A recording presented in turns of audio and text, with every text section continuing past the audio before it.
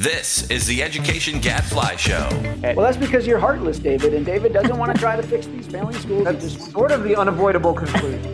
What does Gadfly say? Hello, this is your host, Mike Petrilli of the Thomas B. Fordham Institute, here at the Education Gadfly Show and online at fordhaminstitute.org. Now, please welcome my special guest for this week, Stefan Lavertu and Long Tran. Long and Stefan, welcome to the show. Thanks, Mike. Thank you. Yeah, Long and Stefan are both professors at the John Glenn College of Public Affairs at The Ohio State University. I'm going to try to keep my Michigan comments to myself, other than go blue. But most importantly, where we all can agree and get along is that they are the authors of a fantastic new study being published by the Thomas B. Fordham Institute, looking at so-called for-profit charter schools. We're going to talk about that in a minute, but first, let's welcome my co-host, as always, David Griffith. Hey, Mike. Always a pleasure. First of all, welcome. And I do need to ask you, are you prepared for Ohio State to lose 2 years in a row to Michigan? Is that something you're No, I'm not. Thankfully, it won't happen. Well, I have to admit, you're probably right on that one. But it was so sweet. It was long overdue last year. Well, let's talk about this important new study and the broader issue around for-profit charter schools in Ed Reform Update. Okay, so like I said, new study out from Fordham. It is called For-Profit Charter Schools, an evaluation of their spending and outcomes. And on this one, we decided to go very straightforward on the title. That actually is a good description of what this study looks like and is all about: the spending and the achievement of for-profit charter schools in the state of Ohio. Now, the first thing we should clear up is that there really is no such thing as a for-profit charter school, right? In Ohio and basically everywhere, except in a very quirky situation in Arizona, charter schools are nonprofit organizations, right? But some of them, about half in Ohio, do contract with for-profit management companies. And so those are the schools that we're looking at here today. There's been a lot of interest in for-profits, in part because Joe Biden on the campaign trail said that he was going to shut off federal funding to for-profit charter schools. And he has followed through with that campaign promise as president through rules for the federal charter schools program that came out in the spring. There was a lot of pushback on some of those other parts of that rule. The for-profit piece, though, pretty much sailed through and is now in place. It basically makes it very, very hard for schools with for-profit management to get a federal startup grant from the federal government. But of course, the announcements on those grants for this year will be coming out soon. So we'll see. With that background, let's start with the achievement question. You all have looked at this before in Ohio, but remind us, what do we see? Are for-profit charter schools as low performing as their critics make them out to be? No, they aren't. And that's something that's pretty remarkable. And I know it surprised Long when we did the study, but we used some very rigorous methods, some tried and true methods to compare the achievement of students who are in all types of charter schools to the achievement of students who are in traditional public schools. And across the board, on average, both for-profit and nonprofit charter schools outperform neighborhood traditional public schools. Let's just get specific. We're talking about how much progress kids are making over the course of the school year or from year to year. Tell us a little bit more about the achievement data that you were able to look into in Ohio. Well, we were able to track achievement from 2016 to 2019. And we do so in elementary and secondary schools. So we have annual tests in math and reading, grades 3 through 8. And then we have end of course exams in high school, English 1, English 2, algebra, geometry. And then we have ACT, SAT scores. And so along that entire distribution, more or less consistent results. So again, this is going to surprise a lot of people who maybe think that these for-profit schools are terrible. Turns out they outperform district schools when you're doing all the sophisticated analyses. One of the newest parts of this analysis that's really never happened before is that you have some great data looking at spending patterns within charter schools. And so you are able to describe different types of for-profit charter schools and how they spend their money and how that may or may not relate to their outcomes. So let's dig into all of that. Maybe I should step back for a second. Ohio is a really remarkable opportunity to study this. We have lots of charter schools that are operated by nonprofit organizations, management companies that these nonprofit charter schools contract with. And we have lots of nonprofit charter schools that contract with for-profit organizations to help run their schools. And we have them all over the state. which means we have lots of districts where we have these two different types of schools operating right next to one another. They have similar labor markets that they're dealing with. Like the teachers they're hiring cost a similar amount, and there's a similar number of them. The students they're drawing are from the same district. They have similar qualities. And so we have this really natural sort of experiment in Ohio where we can compare schools that are right next to each other and have these different features. On top of that, because we have so many, we can identify not just differences between the for-profit and nonprofit variety, but within the for-profit variety, we can tell if a charter school is very reliant on the management company, the for-profit management company, in the sense that the for-profit management company provides all the personnel, provides the teachers, manages those teachers, or if they hire their own teachers and retain more control over their schools. Maybe Long, you can tell us. So what were some of the results on that fact? What are the spending patterns that we're seeing between these different types of for-profit charter schools then? We found some very interesting pattern here, especially the difference between these two types of for-profit operated charter schools, those that hire their own staff and those that contract out for staff. But pretty much, I think we found that the for-profit operated charter schools tend to spend more in the classroom and less on administration than their counterpart, the nonprofit charter schools that contract with nonprofit management organizations. But again, we must pay close attention to some significant differences between the for-profit charters that do and do not purchase personnel services from their management organizations. Stefan, do you happen to remember how these two types of for-profit operated charter schools spend their resources? It's getting a little fuzzier, but it seemed that the more reliant on the for-profit management company a charter school is, the more there are characteristics of more corporate sort of governance, taking advantage of economies of scale. So you've got more students per teacher, you've got more schools in the network, you have more instructional hours for students. And so there seems to be a fundamentally different approach that corresponds to the higher achievement results. This is interesting too, that some of these for-profit charter operators are able to put more money into the classroom. They keep the administrative costs relatively lean. And as you say, they have scale because they're able to bring more capital to bear in order to scale up. And this is a positive. The negative is that we did see, I think it was higher absenteeism rates, some of those for-profit schools. And again, the nonprofit charter schools in Ohio did outperform the for-profit charter schools on these different achievement measures, though both outperformed districts. And one last thing that I think is important to clarify, and I'm anticipating David will raise this if not, is we're just looking at the brick and mortar charter schools in Ohio. Ohio's had this large online virtual charter school sector. Many of those schools have been terrible over the years and have really dragged down the achievement of the charter school sector. Now we've all been through remote learning with all kinds of schools, and we just see how hard this is to help kids learn in this environment. I don't know, David, you've always been skeptical of for-profit charter schools. Are you ready to change your mind on this one?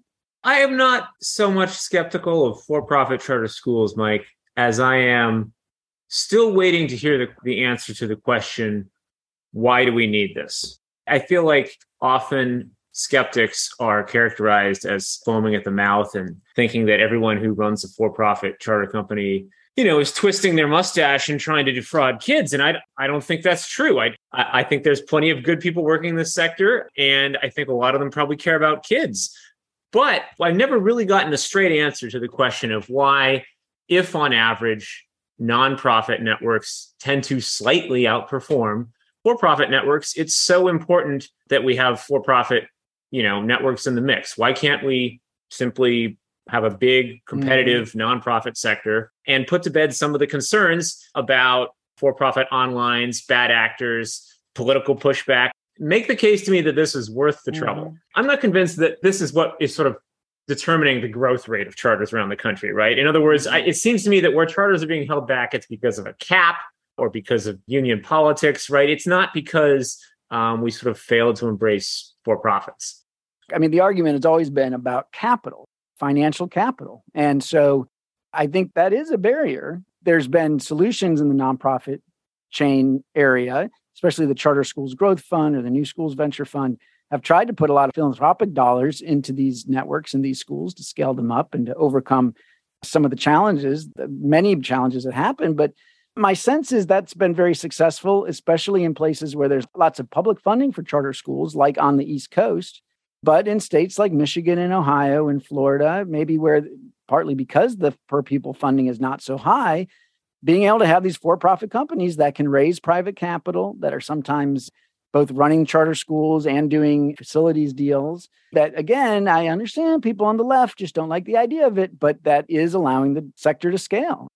What we would know is if we got rid of all the for-profit charter schools in Ohio right now, there'd be half as many charter schools in Ohio and probably even less than half of kids being served. But Mike, if you banned there's some reason that happened.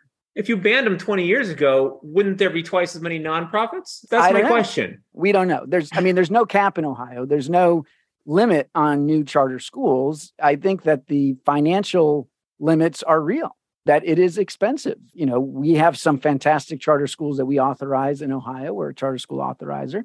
One of them is KIPP Columbus. They've got an incredible board with a lot of heavy hitters who have put a ton of money into that school over the years. There's not enough philanthropy to make up the difference. That is my sense. I don't know if Stefan or Long, if you have any opinions on that. I imagine they don't want to get in the middle of this.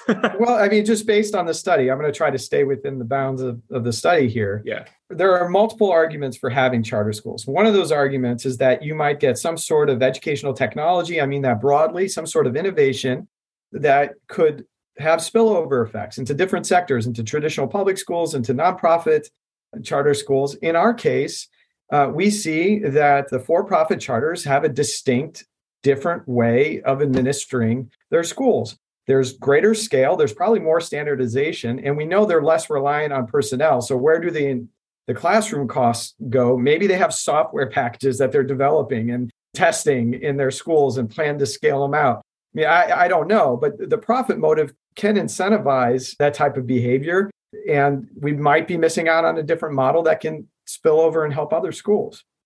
Well, we will leave it there. Let Stefan have the last word.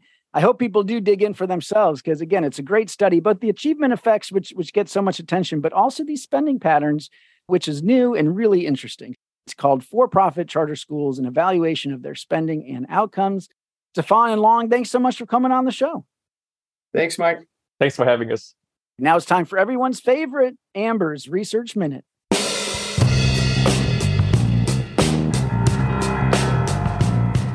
Amber, welcome back to the show. Thanks, Mike.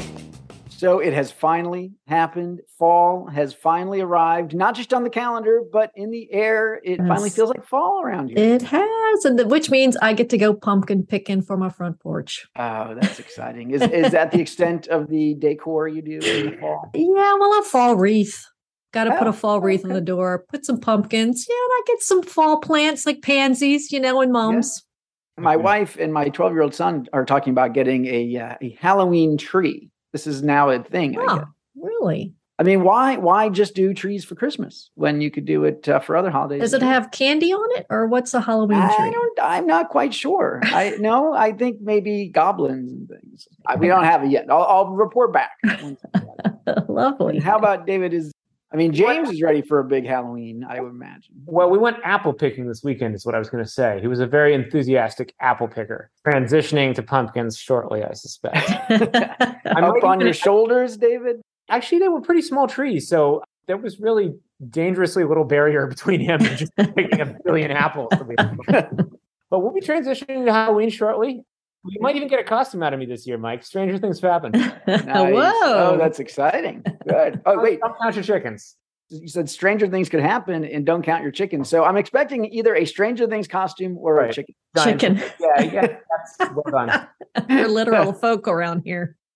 We did dress up our dog as a Demogorgon a few years ago. All right. Hey, what you got for us this week, Amber? All right. Hey, I got a new study from Doug Harris and colleagues. It's a descriptive analysis of closure and restructuring rates in all three sectors: district, charter, and private schools. So how are they doing with closures? In New Orleans? Nationally. Okay. So the trends of school closures and restructuring are calculated over the last 3 decades from 1991 to 2019 using a near census of all K-12 schools. To explore predictors of closure and restructuring, they focused on the years 2014 through 2018. So they winnow it down when they're looking at the predictive factors because they have better data from 14 to 18. Closures, that's an easy definition. Buildings cease to function as schools. Restructuring is a little bit more complicated of a definition, but in a nutshell, it means significant and involuntary changes are made in personnel, management, or governance, meaning a change in decision-making authority, as typically forced by a district or state government. And then they say, outside of that definition, it's kind of broad. They include restarts, the change in management and TPS, reconstitutions as defined by the feds, which the definition is you're restructured, transformed, or otherwise changed as a consequence of the state's accountability system under ESSA or as a result of a SIG grant. That's what it is to be labeled as reconstituted in the CCD database. Conversion is also included in that reconstructing definition, meaning you convert from TPS to charter or vice versa. Turnarounds, transformations, where you have this outside consultant come in and make some big change. And state takeovers are also included, although they don't have good data with the takeovers. They can provide private schools in the closure rate, but not the restructuring rate, which obviously makes sense. They're using the private school survey for the closure data.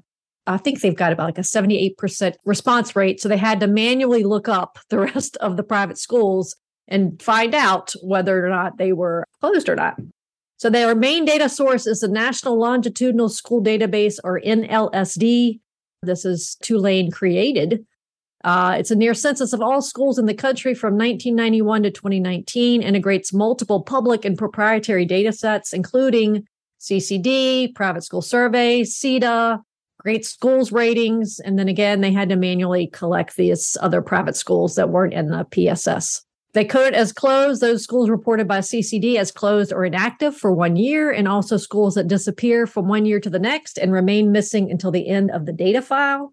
Schools are also coded closed if they switched physical locations.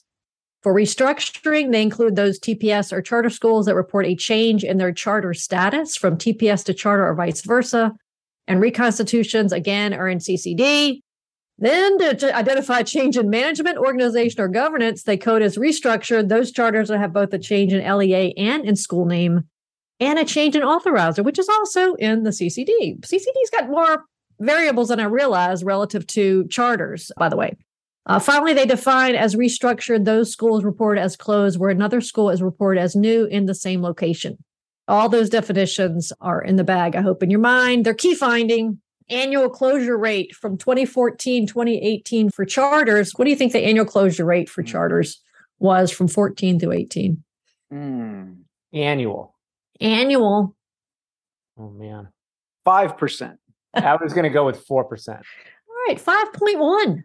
Ooh, pretty good. Well done, Mike. All right, what are we going to guess for private schools? Well, interesting. 2%. David? I'll go with 3%. 2.9. Yes. Ooh, David nailed that one. And for district schools. Oh. This is trickier. Now, 2014 and 2018, we're pulling out of the Great Recession, spending starting to increase again. We still have a lot of kids coming through middle school and high school. I'm going to say 1%. I'll go with 2%.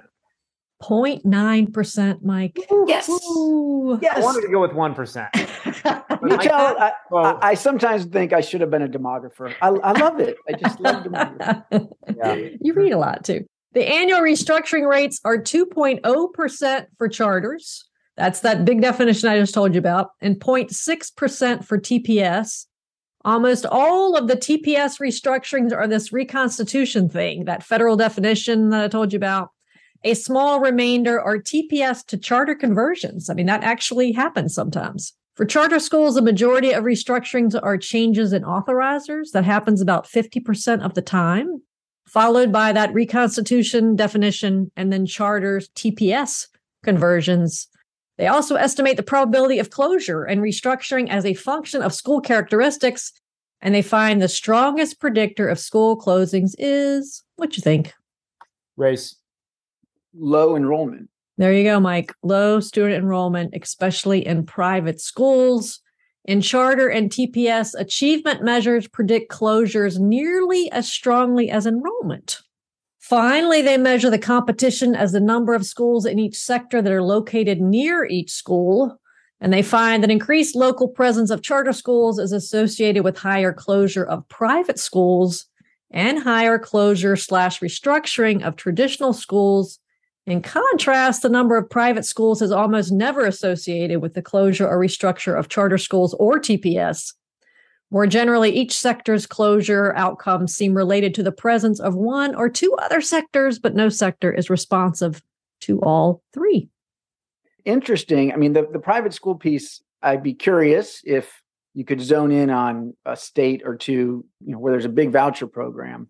If there's any supply side, effects of those voucher programs, we finally start to see new private schools spring up to take advantage of these programs. You would think that might start to have more of an impact, right? But there hadn't been a whole lot of that yet. That's probably tiny.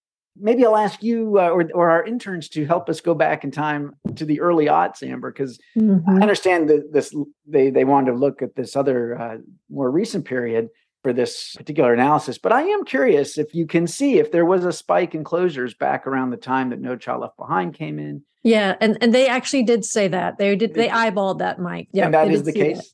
That was the case. And also a spike in charter closures, in the early aughts too, as they were getting more mature and authorizers were learning what their jobs, were. I have wondered if that helps to explain the big improvement in achievement, in the late 90s, early 2000s. We know we've got some of those studies that can point to accountability itself, the accountability pressures, but they're pretty small impacts. And the improvements were much greater. I've argued that it's, improvements in child poverty rate and things like that coming out of the 90s. But look, this could be another thing. We had a wave of the worst schools, both charter and traditional public schools, going away at a time when there was a lot of churn that might have really helped. And frankly, I think we're going to see another period like that coming up because of the enrollment declines. It's hard to come up with any issue that makes education reformers sound more callous or, or removed from the day-to-day reality. You know what I mean? I mean, because I'm right there with you, right? Like I hear closure rate, I get all excited, right? Yeah, good I'm point. pretty sure it's not an apology. It's if you take the big view, the long view, it's pretty clear that a certain amount of closure is desirable, right? It's also just terrible to see in person. I don't know that there's any way around it. My impression is that closure rate for charters has declined, if for no other reason that the sector has matured. That's happened as well. Because just keep in mind, they did do the longer for the 30 years. It was only the predictive piece, Mike, where they did the more recent years. Right. So yes, everything you guys are saying is broadly shown in the trend data. That does make sense. I would tweak them a little bit on how they define restructuring in the charter sector, switching authorizers. I call that charter hopping. Worried about that in Ohio, where there was a big opportunity for that over the years that we've tried to shut down through changes in state policy. Basically, an authorizer is about to close the charter, so they go and get a different authorizer. That is a real perversion of how the model was supposed to work. To the extent that there was a lot of that happening, that's not so great. That's very different than coming in and trying to do a turnaround. That's right. I'll confess, I'm deeply uninterested in restructuring. As far as I can tell, it doesn't really work. And it's just as difficult as closure almost and politically. Well, that's because you're heartless, David. And so, David doesn't want to try to fix these failing schools. That's he just wants sort of the unavoidable conclusion. No, but you make a good point, David. I mean, this is the least popular part of the reform. Yes. Right. When it's your school. Yeah. To close down failing schools, which is why it's great if they close sort of naturally. They close because of low enrollment instead. There you go again, Petrilli. So great. I know. Look. It's just natural selection. It's always us. Look, we're battling between our inner angels and devils here. And the devils always win. Yes. Thank you, Amber. Very good stuff. Interesting. Yes. And hey, sounds like an amazing data source too that we should use ourselves. Yeah, we'll see. My ears perked on that one too, Mike. Well, that is all the time we've got for this week. And so until next week, I'm David Griffin. And I'm Mike Petrilli of the Thomas B. Fordham Institute, signing off. The Education Gadfly Show is a production of the Thomas B. Fordham Institute, located in Washington, D.C. For more information, visit us online at fordhaminstitute.org.